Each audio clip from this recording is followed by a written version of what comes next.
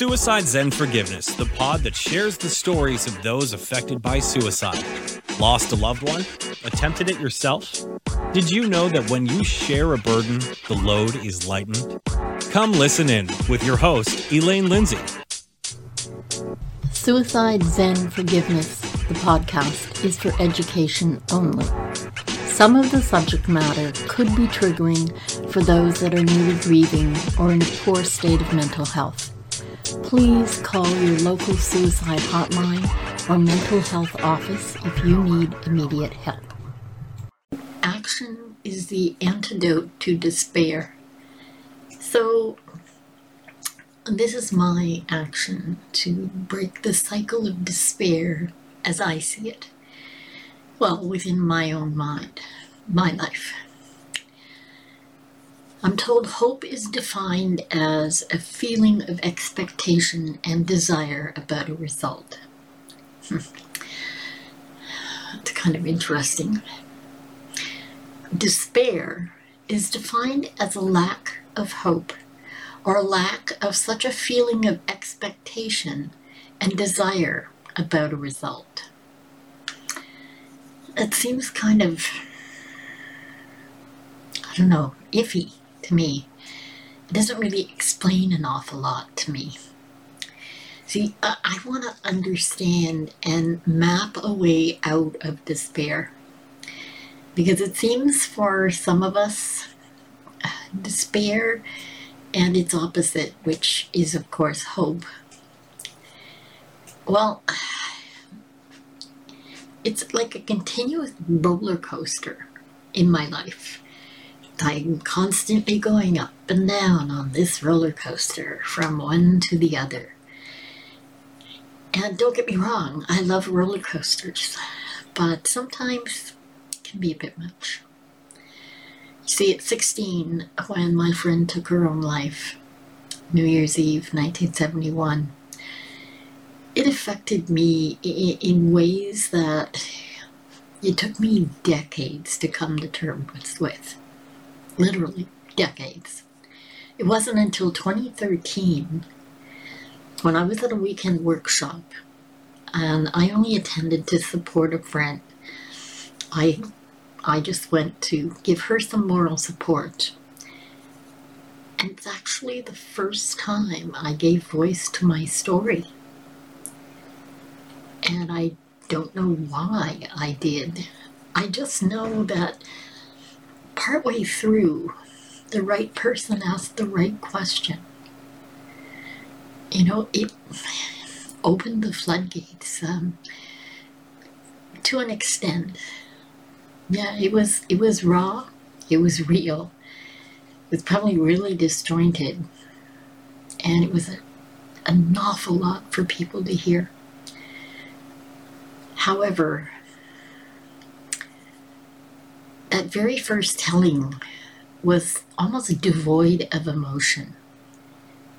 It felt like I was listening to somebody else tell the story. In looking back, I do know that there was a definite undercurrent of anger that seemed to seep through in places. But back to that desperation hope cycle, or ride, I guess I'll call it. I really used to think I was the only one who felt this way. I tended to keep my inner feelings to myself, and I have talked about that in other podcast episodes. It's kind of funny that the first thing that people say about their situation is often that they're sure they're the only one that feels that way, or that has that quirk, or that pain, or that, whatever it is. I didn't have a name for it. I wouldn't have thought of either anything as extreme as despair or hope, to be honest. I didn't want to spend a nanosecond in any emotion.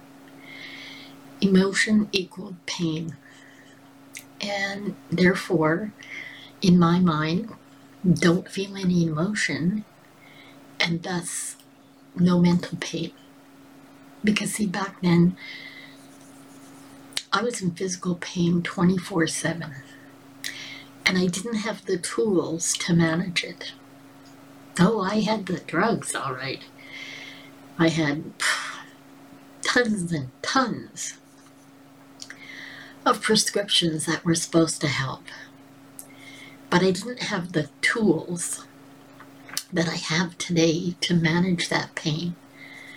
And honestly, I had no time, no interest, and no bandwidth to even consider adding emotion to the mix. I shut that door when I turned 16 and Andrea died. It's important for me to note that I now have a whole toolbox filled with meditations and mindfulness and visualizations that really afford me the freedom from that cornucopia of drugs that I used to ingest to try to get some relief. Now, I can hear it that some people are kind of chuckling that, wow, how naive am I? How simplistic. How very, I don't know, is it one-dimensional or two-dimensional? Thinking that I could live fully that way. So, these are my thoughts today. After a lot of research, I started actually by looking into AI. And I thought, you know what? We all have perspective. If you ask any human, you're going to get a different answer to an awful lot of questions. We perceive everything through our own filters. And each and every one of us feels pain differently. You know that whether you lose a limb or whether you have a stubbed toe or hangnail, if that's in fact the worst pain you've ever felt, then it can be debilitating. It can be the end-all be-all for you. And none of us can say differently because, see, that's your perspective.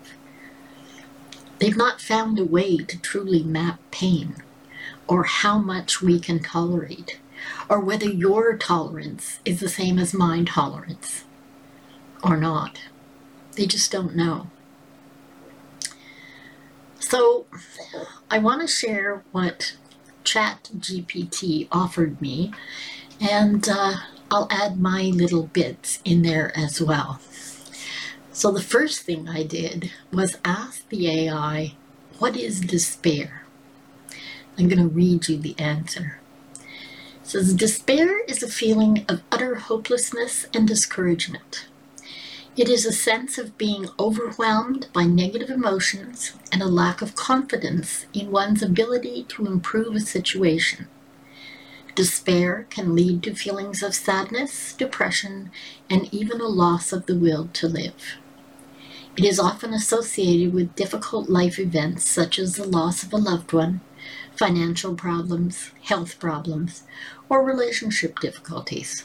However, it can also result from a more general sense of disillusionment with life, the world, or oneself. It is important to seek help if you're feeling overwhelmed by despair, as it can be a serious mental health issue that can impact one's quality of life. I have to say, I was really taken aback by how truly accurate that is.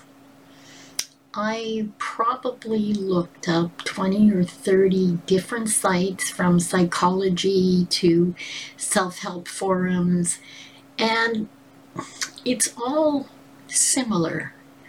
The wording is a little more succinct from the AI, and a couple of the psychology places had a little more in-depth answers. But that really gave me what I wanted to know. So the next thing I asked was, how long does an emotion last? Because despair is an emotion. hope is an emotion? And here's the answer. The length of time an emotion lasts can vary depending on a number of factors. That's pretty non-committal, including the intensity of the emotion, the individual's ability to regulate their emotions, and the events or circumstances that triggered the emotion. Typically, emotions are experienced as intense and fleeting experiences, lasting anywhere from a few seconds to several minutes. However, the after effects of an emotion can persist and influence a person's thoughts and behaviors for much longer, sometimes even for days or weeks. For example, after experiencing a traumatic event, a person may continue to feel anxious or depressed for an extended period of time. Similarly, intense emotions such as anger or grief can linger and continue to impact a person's thoughts and behaviors even after the initial emotional response has subsided. It is important to note that while emotions are natural and normal experiences, if they persist and interfere with daily life, it may be a sign of a more serious mental health issue, and professional help should be sought. I think that's all really good information. But what's really important there is to understand that emotions, just in their natural state, truly do last a few seconds to a few minutes. But here's the problem. Many people who are like me would rather do anything than feel an emotion. There were times where I probably would have preferred root canal or surgery without freezing to having emotions. They are that powerful within our minds. Sometimes I think we exaggerate them inside to the extent that we're so terrified of falling into an emotion and never getting out.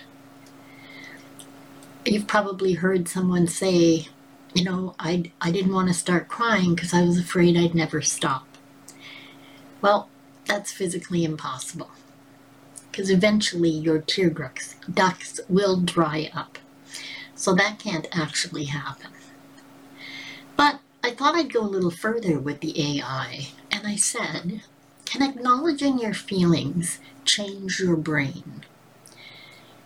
And it said, yes, acknowledging your feelings can change your brain. The process of recognizing and naming your emotions is known as emotion regulation, and it has been shown to have a positive impact on the brain and overall well-being.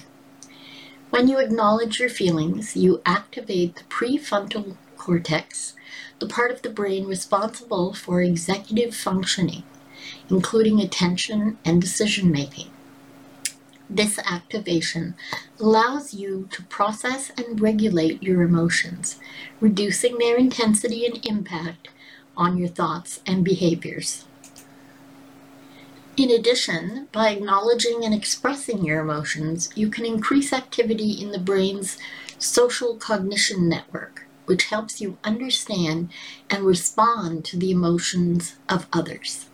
This can help improve your relationships and social connections, which in turn can positively impact your mental health. Overall, acknowledging and regulating your emotions can change the way your brain processes and responds to them, helping to improve your emotional well-being and overall quality of life. So that tells me that when push comes to shove, we have the opportunity to acknowledge our emotions, to perhaps redirect them. But most importantly, we have to let ourselves feel them in order for them to move on, in order to let us move on. into new emotions, new experiences, whatever else may be ahead of us. And so I went on and asked, what are some quick things you can do to help you ease out of despair? And here's the answer. Here are some things that might help ease feelings of despair. Number 1, reach out for support. Talking to a friend, family member, or a mental health professional can provide a much needed outlet for your feelings and can help you gain a different perspective on your situation. Now that's good and very general, but what happens if you're like me? What happens to the people who feel they have to fight their own battles, who feel they shouldn't be sharing the things that aren't great or don't make them comfortable? It isn't always easy to ask for help, and that's what we all have to work on. So further, AI said, you need to practice self-care. You want to engage in activities that bring you joy and relaxation, such as exercise, meditation, or hobbies.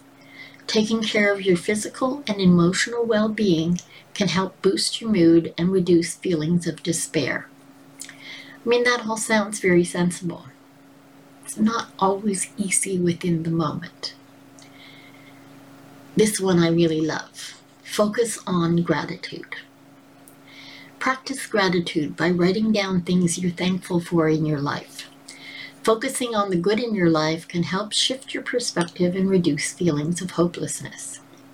Starting a gratitude journal many years ago is what got me on the road to utilizing other tools besides drugs to manage my pain, to manage my attitude, and to reinforce for me all the good things that we have in our lives, even when we have very little. Because there were times where I had very, very little. But there was always something that you could be thankful for, something that you could show gratitude for. It also goes on to say you can connect with nature, and that's a big one for me. Spending time in nature, whether it be through hiking, gardening, or simply taking a walk, has been shown to have a calming and restorative effect on the mind. Well, first and foremost, I'm going to fess up because I can't do anything without being me. There is no way on God's green earth that I'm going hiking. I don't find hiking relaxing. I'm too busy watching out for spiders and whatever else is in the way that I can't really relax on a hike. I know it works for lots of people, and I think that's wonderful. It's just not for me. Gardening's fun, but I don't live in the kind of climate where I can garden all year round. Going for a walk, that too. Sometimes here, where there's lots and lots of snow and ice, because I have mobility issues, walking can be difficult. So we have to find other ways of managing. I've taken to walking my dog in the house. See, we have kind of a route around the living room, through the dining room, and back through the kitchen. It's like a little racetrack. Well, granted, I have a Chihuahua. She's very small. So for her, racing around a few times is quite enough. I make sure we do 1,000 to 1,500 steps as we go around. And for somebody with mobility issues, that's not too bad. It's a really good way to start the day and gets me focused on her and not me, which I think is a really good thing. The next thing the AI suggested was engaging in mindfulness. And I think this is absolutely crucial for everybody. So it says, practice mindfulness by focusing your attention on the present moment. Mindfulness, meditation, and yoga can help reduce feelings of stress and anxiety and promote feelings of calmness and well-being. And some people wonder, what does mindful meditation mean? It can mean as little as focusing on a vase of flowers, watching that bird outside, petting your dog or your cat, talking to your children, sitting down and playing a game with your children, and staying present in the moment. So you're right there with them every step of the way. That's what mindfulness is. It's not, great big practices. And yoga, there's all kinds of yoga. You can even do yoga in a chair if you have mobility issues. Yoga's not for everybody, but you have the option of Tai Chi. There are other things that you can do that will give you that same feeling of, wellness, I guess is the word I'm going to use. My word, not the AI's word. The last thing the AI says is seek professional help. If your feelings of despair persist and are affecting your daily life, consider seeking help from a mental health professional who can provide you with personalized strategies for managing your emotions and overcoming despair. Remember, it's important to be kind to yourself and seek help if needed. It is okay to not be okay, and reaching out for support is a sign of strength, not weakness. And that, to me, is really important. And I love the fact that these AI answers, I really do think they're pretty good. I think we're at a place now where we can more easily reach out and share with someone that everything's not well with us. Everything's not as it should be. And sometimes you just need somebody to listen. And I really believe it's important to make a point of talking about our feelings and emotions and our state of mind. I believe it's even more crucial to get yourself to feel each of those emotions. Emotions really do only last about 90 seconds to a couple of minutes, and really allowing yourself to be in the moment with all of the not so nice or fun emotions too. That means despair, which to me is one of the worst. I think we need to practice staying in touch with your internal self. And I can speak to that now because I was the queen of not feeling emotions, not going there, and just walling that place off in myself. It made for physical illness. It made for emotional pain. And it caused distance between myself and others. Because you constantly feel like you're, fighting a battle of one.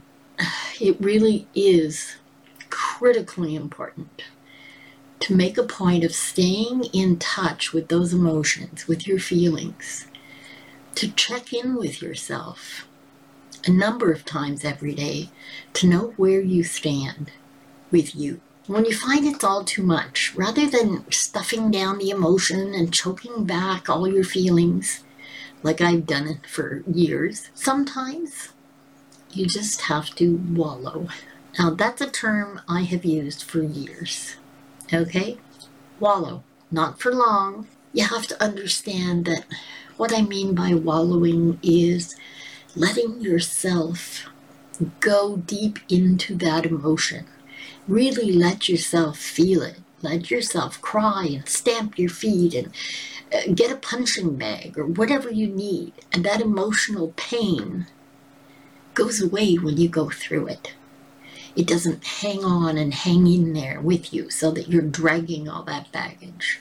I believe if you wallow and get right into that emotion, and then my idea is always to just close your eyes and have a quick nap. When you wake up, in those first few seconds, when you wake up, whether it's from a nap or a full night's sleep, you can choose to be, do, and think anything you want. So why not make it something positive? Be grateful for one small thing right there in that moment. The softness of the blanket that's covering you. Hearing a bird at your window, taking that next breath. The fact that when your feet hit the floor, you can feel it. Any little thing that you can choose to be grateful for will start to grow a tiny new seed of hope. And And from that, I want you to tell yourself that you accept you just as you are. Because that's the first step to self-love, and that's where we have to get. It's the early signpost on the road to self-confidence. And here I'm going to quote RuPaul, who says, if you can't love yourself, then how the hell can you love anybody else? And that's absolutely true. It's all inside you. You can choose to start acting as if you're feeling better. Go into the bathroom and take the time to smile at yourself in the mirror.